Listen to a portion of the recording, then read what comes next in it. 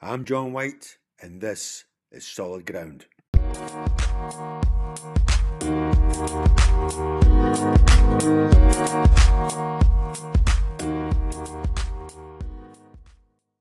This year's presidential election in the US, involving Donald J. Trump, the incumbent, against Joe Biden, his Democratic Party opponent and rival, is arguably the most important in US political history since Abraham Lincoln was first elected as president in 1861, which was a catalyst for the Civil War.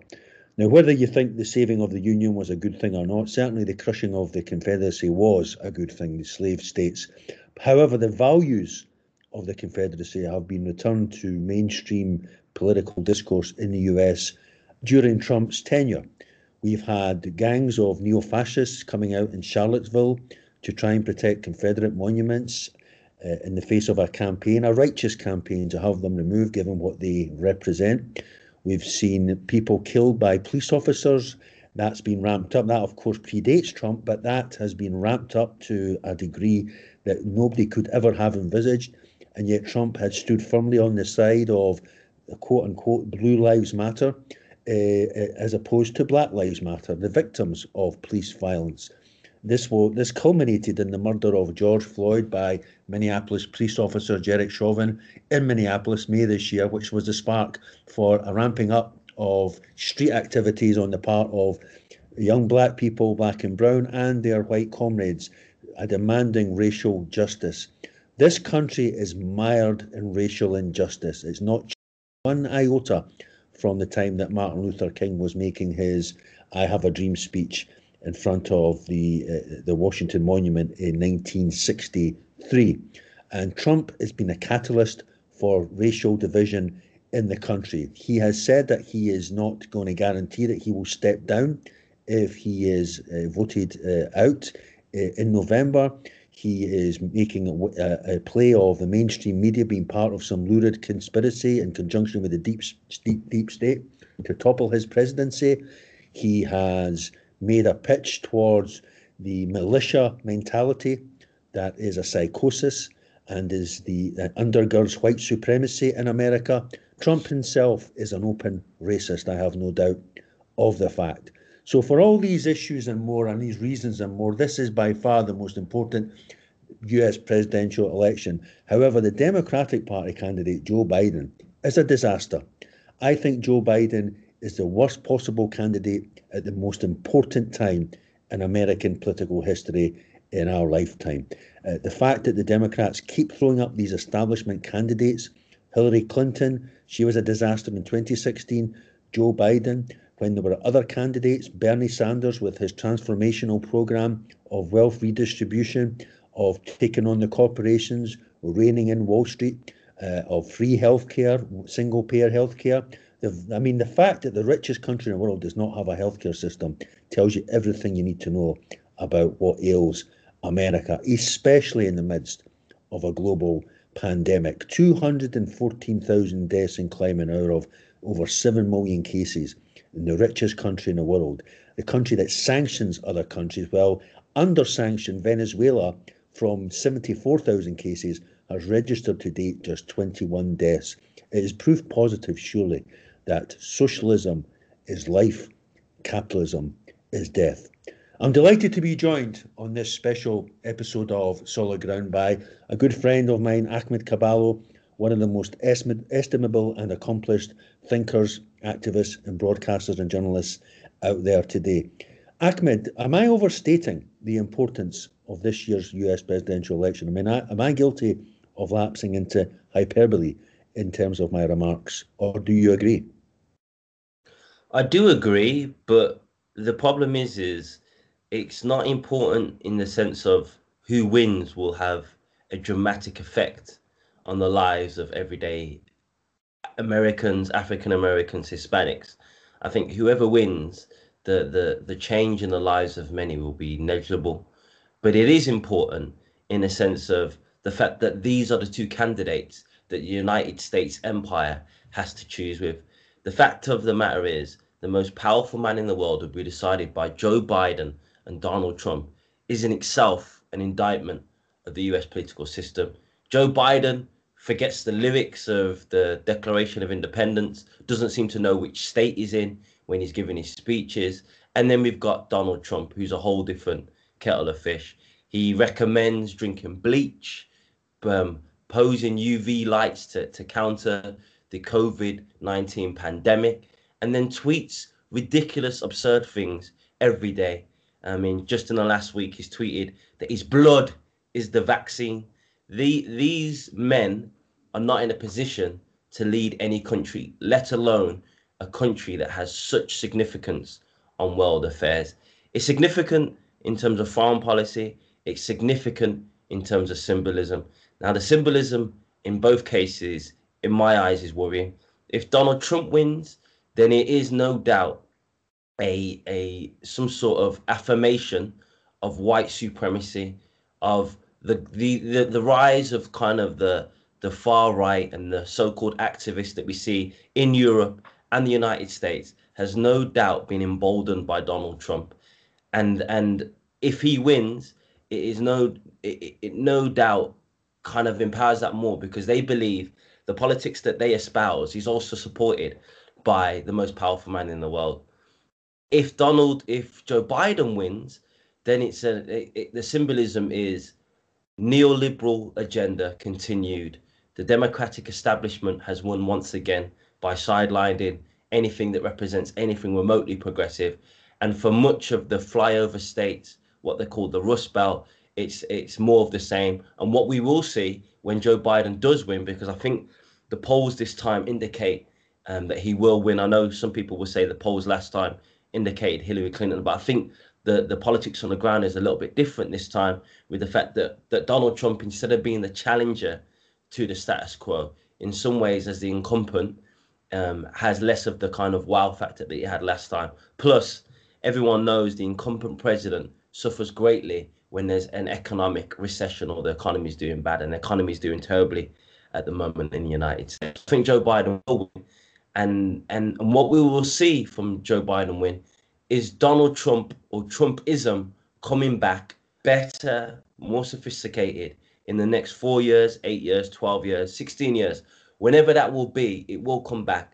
And that politics, the identity politics that Donald Trump represents, the identity politics of the United States is changing for the worse, with the demographic shift, with more Hispanics, more black people and Hispanics in the public eye. That is what Trumpism represents, a pushback against that, a pushback against so-called political correctness, and that will come back more sophisticated, more polished. Well, there's a lot to unpack in that very eloquent answer, Ahmed. The thing about the candidates, I draw parallels with the Roman Empire and this American empire, and you're right to use the word empire.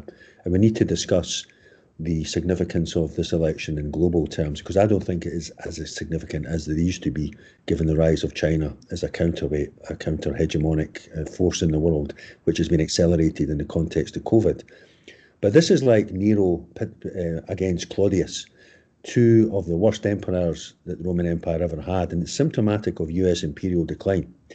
And Joe Biden is part of that decline. The fact that the best candidate they could put up was a 77-year-old man with a checkered career as a senator, whose claim to fame was as Obama's vice president. I think he was in that role essentially because he was a yes man.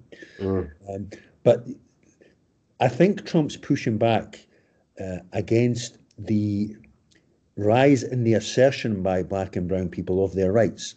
This new generation of black and brown people are not willing to know that, as maybe previous generations were.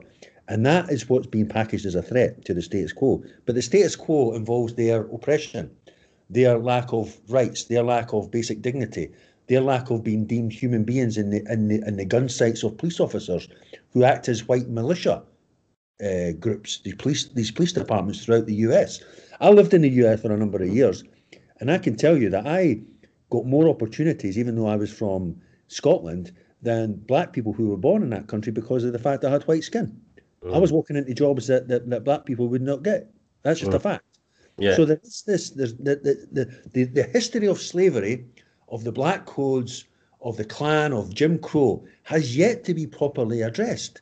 Yeah. And I think the problem also lies within the black community itself, because some black leaders, and especially church leaders, they keep funneling black support to the Democratic Party in every election.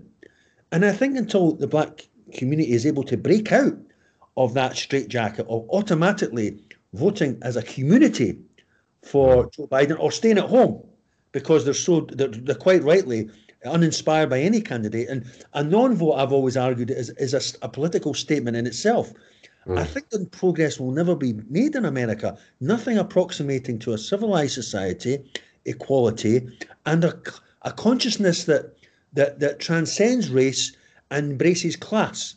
Am I touching on something you think is relevant to this issue? Yeah, I mean, Malcolm X touched on this quite eloquently. He said, he was talking in the 1960s at the time, but he says if you look at the white vote, it is generally quite split between a Democrat and a Republican. And if the black mass could vote on one way or the other, then they have huge political power in this country. Yeah. But they need to present their agenda and say, this is what you'll give us. This is what we'll give you for our vote. And I've not seen that happen. I mean, I've been politically engaged for the last 10, 15 years. I can't remember that happening.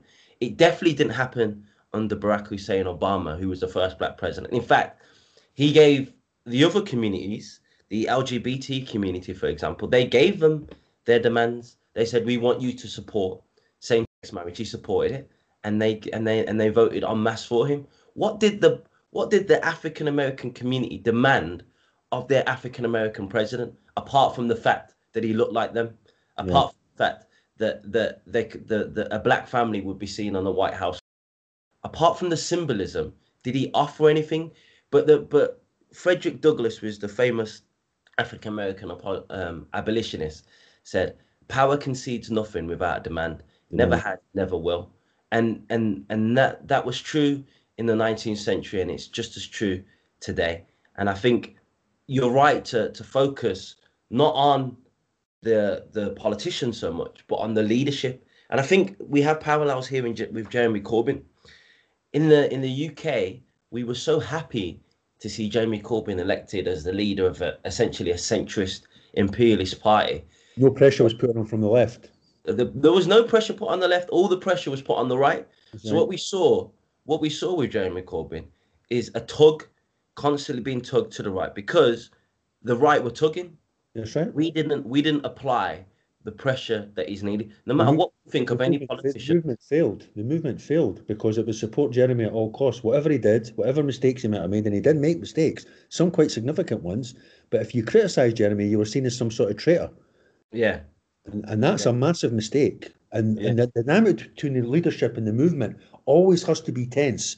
There has to be a creative tension there in order to keep the leadership on the correct path, because a political office, including leader of the opposition, that can change you if you're not careful. And rather than you shaping the office, you're shaped by the office, and you start behaving in a way you think is politically correct in terms of that office and that position and that importance. And all the symbolism and the iconography, you're in the parliament, you're in these big offices, you're in these grand buildings, you go to these events like this, you go to the Cenotaph on Remembrance Day and so on, you've got to behave accordingly. And that can actually interfere with your radicalism if you're a radical. And it can de-radicalise you. Yeah.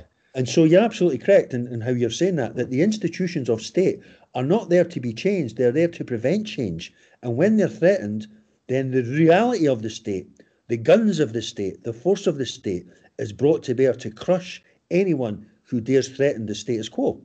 Yeah. And I think that's what this election is about.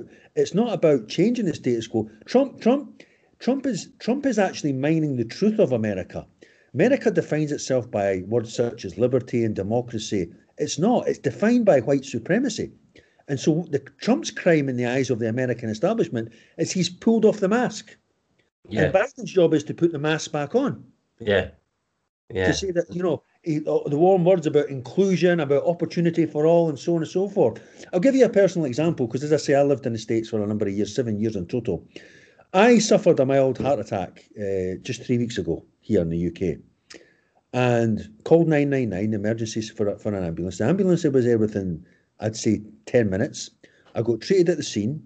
I was rushed into the Royal Infirmary of Edinburgh here, which is where the cardiology unit is. I went into A&E. I was given more treatment, AKG. I was given a blood was taken to test to see if I'd had a heart attack. I was on a gurney. I was being attended to by nurses and doctors and so on.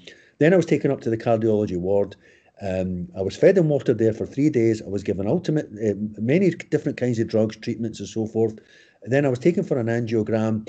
Then I was released after it was diagnosed, and I was given appropriate medication and so forth. All of that must have cost thousands and thousands and thousands of pounds.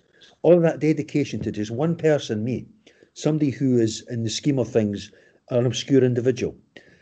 If that happened to me in the States, I would have been fucked. There's no other word. The first thing they would have reached for would have been my wallet, not my pulse.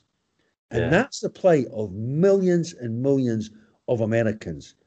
And it's beyond me that even on that issue, Bernie Sanders is seen out with the pale, out with the Overton's window of acceptable political debate. My God, socialised healthcare. Oh my God, that's an affront to freedom.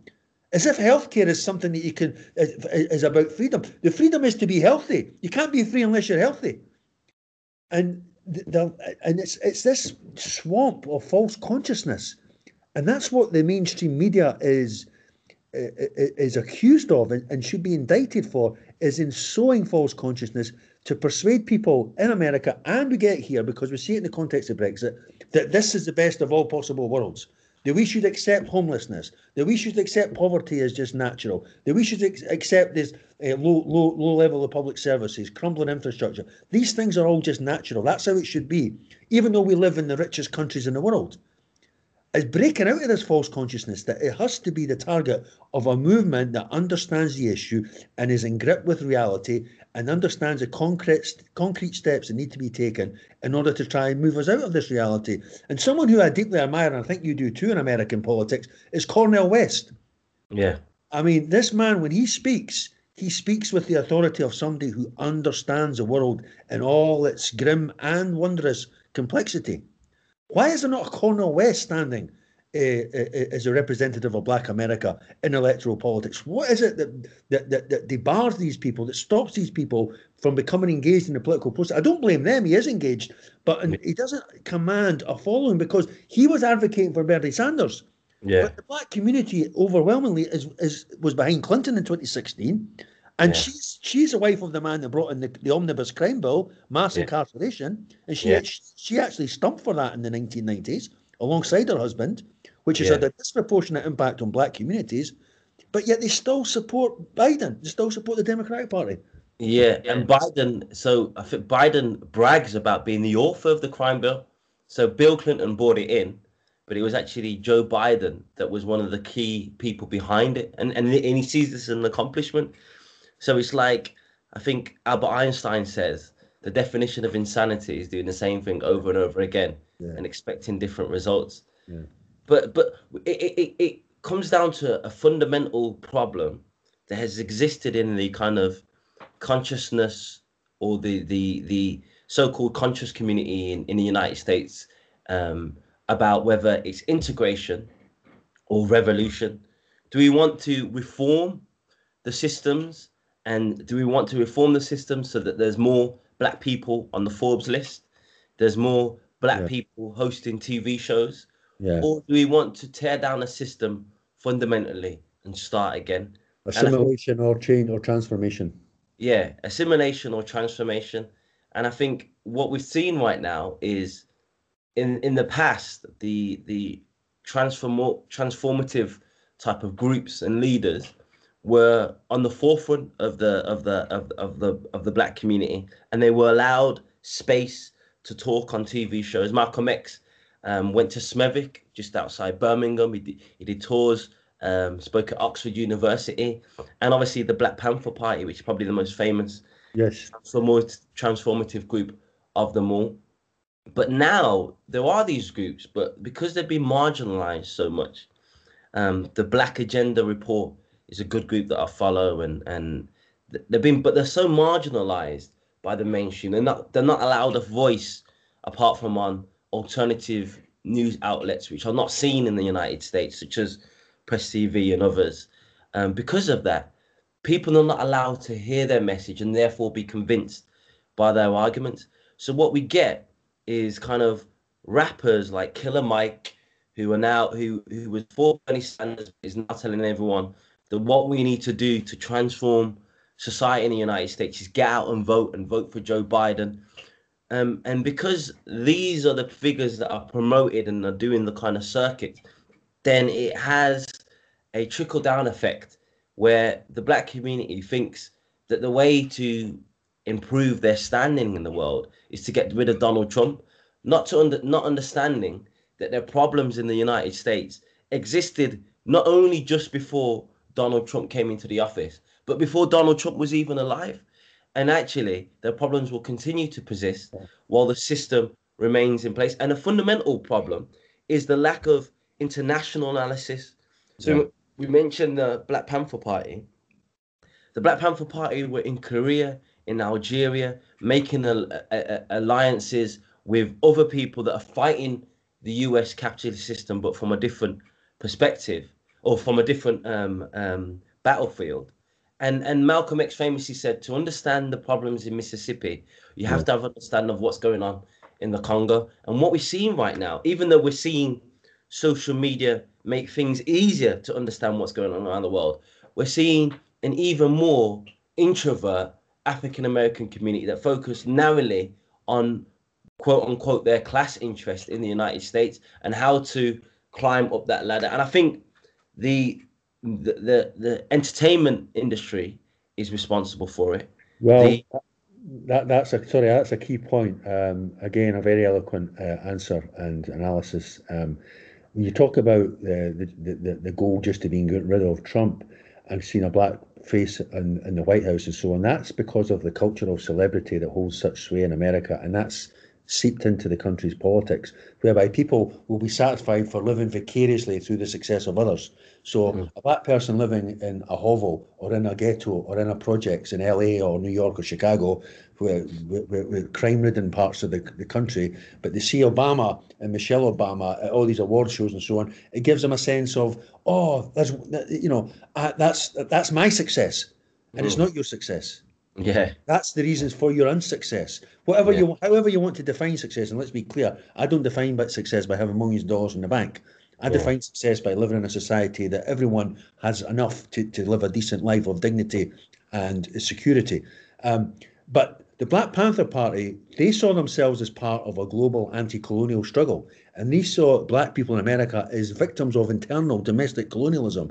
And that analysis holds sway. I've just actually been reading the works of Huey Newton, who was one of the founders of the Black Party, along with Bobby Seale. Tremendous analysis in the 60s about the role of black people, about the role of white America in terms of forging this empire that's rooted in white supremacy. But you're right. They took a deep interest. They were vested in struggles that were taking place in Cuba, Algeria, Ben Bella, and all the rest of it. The anti-colonial struggle that was taking place in Vietnam. They were also heavily influenced by what was going on in Ireland at the time, and so these were internationalists. And you're right, because America is such an insular society, and people living there think that they live in the centre of the world. That produces an information ghetto.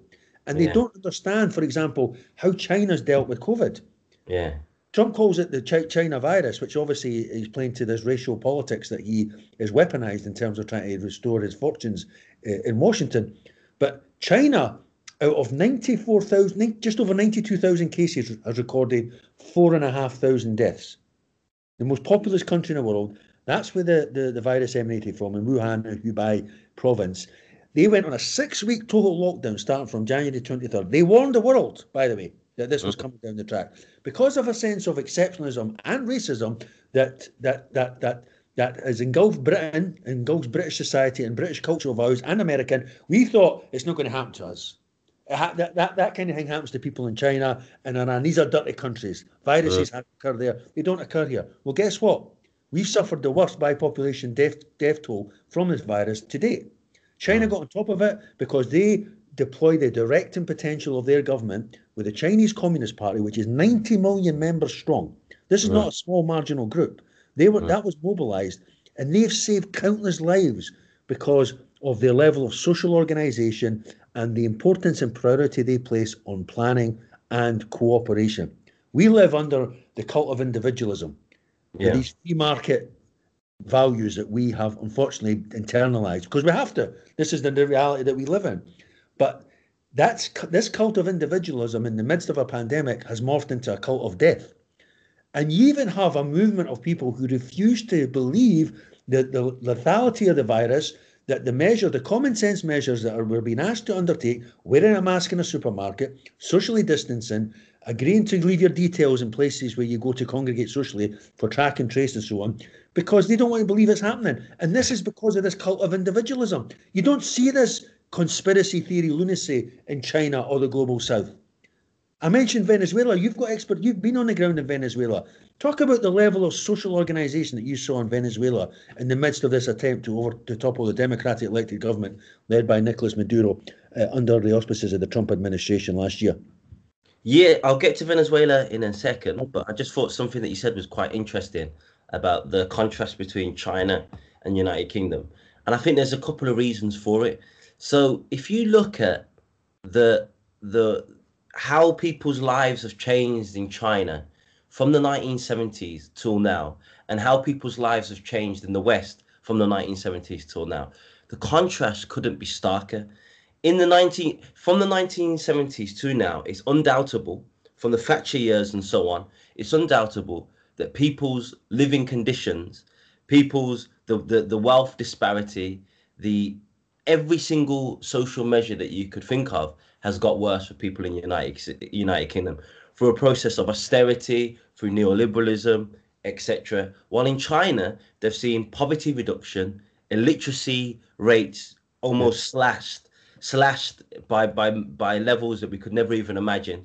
And so therefore, there's a trust that the government has their best interest at heart. Yeah. When 91 million people are somehow associated with the government, that's 91 million families as well. Yeah. That's a big net of people that have a direct stake in and see how the government operates and think that actually what they're doing is overrule for the interest of us. Well, in United Kingdom, we've talked a lot about this off air. We can get frustrated at the conspiracy theories and the way that. But it's understandable but it's understandable because the lack of trust in their government and how their government have the best. If we was to do a poll, do you think the ruling government have your best interest at heart? A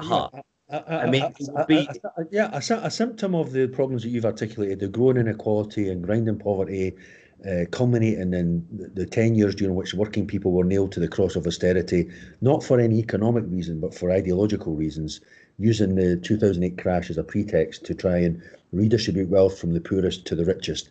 However, in the midst of COVID-19, conspiracy theorists, whether they live in America or whether they live in the UK, seem to think this is only happening to them. I do understand, and I share the deep distrust of our governments because they operate on the interests of prioritising the banks and the financial sector and big business. That's who they operate in the interests of primarily, rather than the people. Whereas China, Venezuela, Cuba is a different dynamic altogether. But I don't take my lead in terms of how I absorb my information on COVID from my government. I take it from the Chinese government. I take it from the Venezuelan government. I take it from the Cuban government. And the idea that they're all part of some lurid conspiracy in conjunction with the WHO and the WWF and Bill Gates is risible. Yeah. But it's more than risible, it's dangerous in the context of a virus because you're endangering the health of other people. Yeah, and this goes back to the values of Thatcher have been so internalized that she's done her job so well that you have people who identify on the left who are more up in arms about having to wear a piece of cloth for 20 minutes in a supermarket than they are today about homelessness and poverty and racial injustice. Yeah. And Trump, going back to America, Trump is he's associating himself with this. Have you heard of, is it QAnon? Yes, about the Trump saving the people from the pedophiles of the establishment and so on. The satanic pedophiles of the establishment, which links Jeffrey Epstein and Prince Andrew and the Democrat Party and Pizzagate and Hillary Clinton and all this other stuff. Yeah. And when he was questioned about it, he gave a very elusive answer, Yeah. which was purposefully ambiguous for the sake of not Alienating. um not sidelining or marginalizing the people that he's hoping to get support of. Yeah. And yeah, I mean, we're in the age of it's so ridiculous, a conspiracy theory, because the term to conspire means to plan with multiple elements. You've got to think of the amount of different people and organizations from around the world in places which are politically on the polar opposite sides of the spectrum. Antagonistic to one another. Yeah. Yeah, it just doesn't make any No, sense. it doesn't. It doesn't. And So but far. but So, but I guess this is the African American point is kind of a microcosm of a larger point about class, yeah. because what we said about the lack of leaders in the African American community advocating a perspective that people can get on board on. Well, that issue is manifest tenfold Yeah. for the working class, Yeah. especially in countries where they're seen to have quote unquote certain privileges. And I think what we saw with Brexit and Trump is the working class have understood their class interests, but have taken kind of a reactionary Yeah, approach. it's come from the right. Anti-establishment The right, politics has come from the it's right. we understand that we have certain privileges being in London, being in Washington, and we will do anything to prevent the peasant class obtaining those privileges, Yeah. or for our privileges to be relegated to to a similar status to them.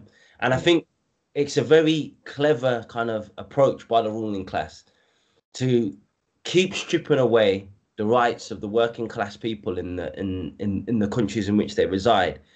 But by being able to do that, by saying, but it could be worse. You could be a Pole, Yeah. or you could be a Romanian, Yeah. or you could be a Mexican. Yeah. They sow division. They sow division amongst people who have got far more that unites them than divides them. And that's always been the age-old struggle for people on the left, such as yourself and myself, to try and bridge. And unfortunately, in this time of Brexit and Trump, you see factions of the left who've actually submitted to that narrative, and they've joined forces with the right because they think that's the way to reach the hearts and minds of the working class. And that's a big mistake. You must always confront the white working class with their own racism, even if it means forfeiting their support in the short term, in the interest of a longer term goal. Because if you are confirmed in the rightness of your arguments, and there can never be any debate about the racial justice and what side you're on, then you must hold to that argument, no matter the resistance. Because ultimately, without principles, then you're just a cog spinning in the air, disconnected from any other cog, and you're what they call what Lenin described Buchanan as soft wax. Anybody, the last person that sits on them leaves an impression, and we've seen that. We've seen that recent times in our country. But back to Trump. I think Trump understands America more than Joe Biden and his liberal friends do. I really do. Again, I lived there, but I lived in the West Coast, which is an island of progressive politics, progressive ideas, as is the East Coast. But it's the flyover states that you mentioned, the Deep South, the Midwest. That is the heart of America. And Trump put out a very interesting tweet, and unconsciously, he defined America far more than Biden's windy rhetoric. He gave a second Gettysburg Address recently on the problem of division and so on, trying to obviously mimic Abraham Lincoln, who gave that famous address there, I think, in 1863 after that seismic battle.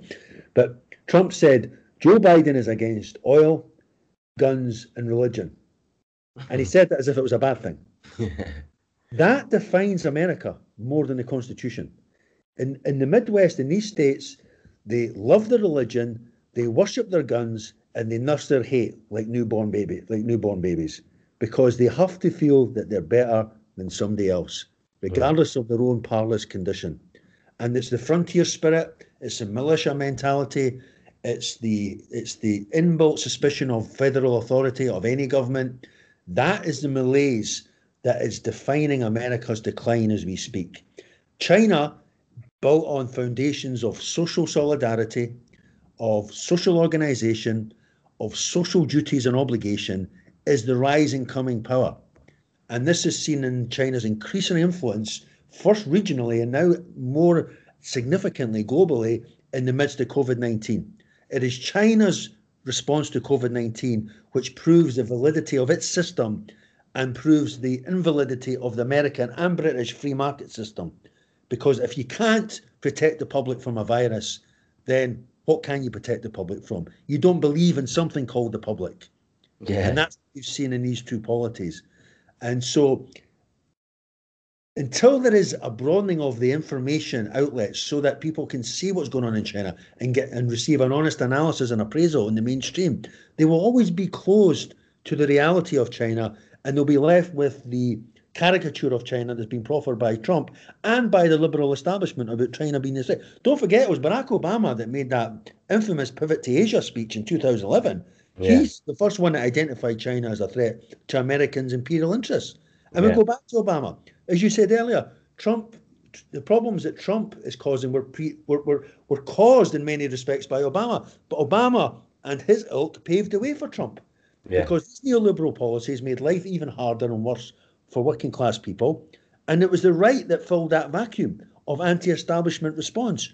If you remember, Trump talked about he's going to repatriate manufacturing jobs to the Rust Belt and so on. All this rhetoric appealed, but he did it on the base of "Make America Great Again" really means "Make White America Great Again." Yeah. Yeah. So how again? It goes back to how do we break through this duopoly in the States in order to arrive at something that approximates to the real interests of working people, black, brown, and white. Can this racial divide ever be bridged in America? Because from where I'm sitting right now, it seems very unlikely, given the preponderance of police violence against black people, Black Lives Matter has been good, but it seems more amorphous. It's not as organised as the Black Panther Party was. It doesn't have as sharp an analysis, I don't think, at its head as Malcolm X was articulating. And don't forget also, just quickly, MLK, towards his death, he and Malcolm X were converging in their political analysis. Yeah. MLK was a revolutionary thinker at the time of his death. Of course. And you mentioned the speech in 1963. One thing that's forgotten about that speech is that he came with concrete demands. Yeah. He said, we're not going to march on Washington for the sake of marching. We're coming to get our check. And he was talking about reparations. Yes. And again, that kind of language is just completely missing. Even Yes. Bernie Sanders says that reparations wasn't something that he thought would help the African American community. So even the most radical elements of the United States don't see that as a solution. When you said about the guns, the oil, and the it reminded me of that film Mississippi Burning. Don't know if you've seen it. And Yes. there's the Gene Hackman character, and he's trying to explain to the Northern FBI agent what it's really like in the South. And he gives this story about his father and how his father essentially burned the mule of an African American man. And then when the next day, where his son realized what he did, he kind of looked at him, and the father looked him square in the eye and said, "Son, if you don't have more than a nigger, then what do you have?" Mm-hmm. And I think that was such a poignant part of that film, because it really spoke to the essence of the settler colonial project. Any settler colonial project, wherever you are in the world, wherever there's been some sort of settler colonialism, whether it's in the north of Ireland, whether it's been in South Africa, whether it's been in the United States, there's always a fear by the settler race of retribution. Of retribution, right. that the crimes that they committed will somehow be committed against them. It's a projection of guilt. We see this in Israel vis-a-vis the Palestinians. They feel that we've got to keep them down, because if we give them any freedom, they'll come looking for us, because what we've done to them has been so horrid and so wicked and so cruel. Yeah, you're right. It's the mentality of the prison guard.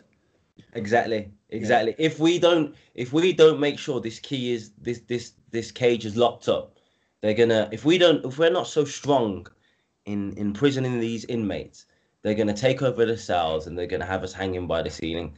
And this is been a part of the American story from the very beginning, and that's why stories of Nat Turner were told across the United States. As you say, Nat Turner was obviously the famous freedom fighter who did just that. When he had a chance, He Yes. did. He visited retribution on white families. Yeah. White families. But what was interesting is the way that story was told Yeah. by the white establishment, as if to teach the lessons to the liberals. You want to give these people freedom. This is what their freedom looks like. And we're seeing this play out in the United States right now. With if you look at the polls, Biden is ahead on every single indicator apart from law and order. Yeah. And that to me is absolutely gobsmacking because Donald Trump has supported militiamen. He said to the Proud Boys, stand back and stand by. He supported the guy in Wisconsin who killed two Antifa Black Lives Matter protesters. He's done all these things. He said when the rioting starts, the shooting starts. And despite all that, with middle America, white America, they like it. They don't like the way he's responded to COVID-19. How could they? They've got the most deaths in the world. 220,000 people have died. But they like the way that he's willing to stand up against the rising threat of black radicalism and Black Lives Matter.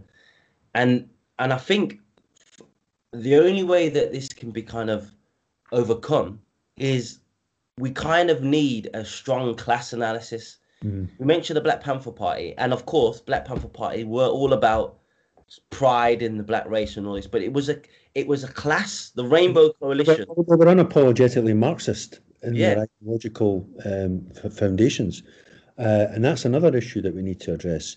This attempt to demonize Marxist ideas, and Trump is playing that Marxist card against Joe Biden, would you believe, and against Antifa and so on. Because these ideas, as you know, are foundational. And they do translate. I mean, obviously, they have to be adopted according to the various specificities of where you're living, the realities of Cuba, the realities of Venezuela, and so on. They have to be tailored to meet those realities and the level of development that these societies are at when these ideas begin to be absorbed and utilized and understood. Hugo Chavez understood that. He understood that he had to merge cultural values, indigenous cultural values predominantly in Venezuela, with Marxist ideas in order to arrive at an analysis that fit the reality that Venezuela and the challenges it was facing at the time when he came to power in the late 1990s. I mean, the marginalization of socialism was broken, you thought, in the context of the 2016 Democratic Party primary when Bernie Sanders first arrived on the scene, and he was unapologetically describing himself as a democratic socialist, as was and as does Cornel West, and as more and more people were, people in various positions of prominence, academics and so forth. And that was the answer to the 2008 crash and everything that ensued after that on that 10-year period, when people saw their homes being foreclosed, people lost their jobs. And it seems to me that Barack Obama came in and he kind of began the process of de-radicalizing American society by talking left but acting right. He still closed it up to Wall Street. He still closed it up to the corporations. He still gave tax breaks to the billionaires, etc. He passed out very few reforms. His Affordable Care Act still benefited the insurance companies. They were still central to healthcare in America. He never broke the back of that stranglehold. And then Bernie Sanders came on the scene, and he was a breath of fresh air because he was talking about wealth redistribution, about the role of Wall Street. He was attacking the billionaires. He was pointing out Hillary Clinton's hypocrisy because of the speaking fees that she was receiving from Wall Street institutions, the fact of the corruption that was unveiled in the course of her Clinton Foundation when they were taking donations from the Saudis and various other unsavory regimes. But the Sanders moment for me now has passed. That moment's passed. Yeah. And I don't see where it's coming back. I think there needs to be an understanding of the double oppression suffered by black people on the basis of class and the basis of race. And there needs to be a politics in which that double oppression sits at the apex. And there may well be a politics coming down the track. We don't know what's happening under the surface in America. A lot of interesting things happening in the course of the Black Lives Matter movement and that energy. Yeah. But I worry that if all the energy of black people and black rappers and black artists and cultural icons and influencers who do have a lot of influence with people in black communities, is focused on the Democratic Party, they're repeating the same mistake as they made with Obama and then with Hillary Clinton. Yeah. And it'll be oxygen for a further wave of right-wing populism. Might not be Trump, but by the way, his son is coming to the fore as a force on the American right-wing scene. Yeah. I mean, what Bernie Sanders is partly responsible for that, because to me, one of the best presidential candidates that I've seen in my lifetime was Jill Stein for the Green Party, with Ahmadou Barak as her running mate. And what Bernie Sanders should have done, when it was quite clear in 2016 that they were rigged by the Democratic Party establishment, was said, okay, we're going to continue this fight, but the candidate that I endorse is Jill Stein, and that's the candidate that I want people to vote for. And what the only real way that because the United States, in many ways, in my eyes, is a two-party dictatorship. The only way that you're going to change that is by another party fracturing that duplicity, the way that both parties continue to serve the military-industrial complex. Has Joe Biden said anything about redistributing the wealth, about not spending? I was just Googling while I'm on the line. 934 billion dollars, spent in the US military between 2020 and 2021. It's such an easy argument to make that some of that money can be used to uplift the forgotten away communities in New Orleans, in Chicago, which people have nicknamed Chirac because of the levels of inequality and poverty and violence. It's such an easy argument to make, yet no one's making it. It is logically, but it's not in terms of emotionally, because the place that the American military commands in American society is so vaunted, so sacred, that no president would dare talk about reducing the military budget, because that's seen as betraying the troops in all the wars and so on. And that's another topic that we'll get into another time. Ahmed, it's been a very, very wonderful and enlightening conversation. I think we could go on for hours, but obviously we can't. But one thing we can say is whoever wins this election, Black America, Brown America, and White America, in terms of its working class, loses. As for the world, I don't know if this makes any difference, because I think we're in a period of interregnum between the dying of the old and the coming into being of the new, and vis-a-vis the tectonic plates of geopolitical power and influence. I welcome China's arrival on the scene as an alternate developmental model to the US, and I welcome the decline of the West, because in the words of the song in praise of James Connolly, the great Irish rebel leader, their crimes would shame all the devils in hell. You've been listening to me, John White, with Ahmed Caballo. Until next time, stay solid.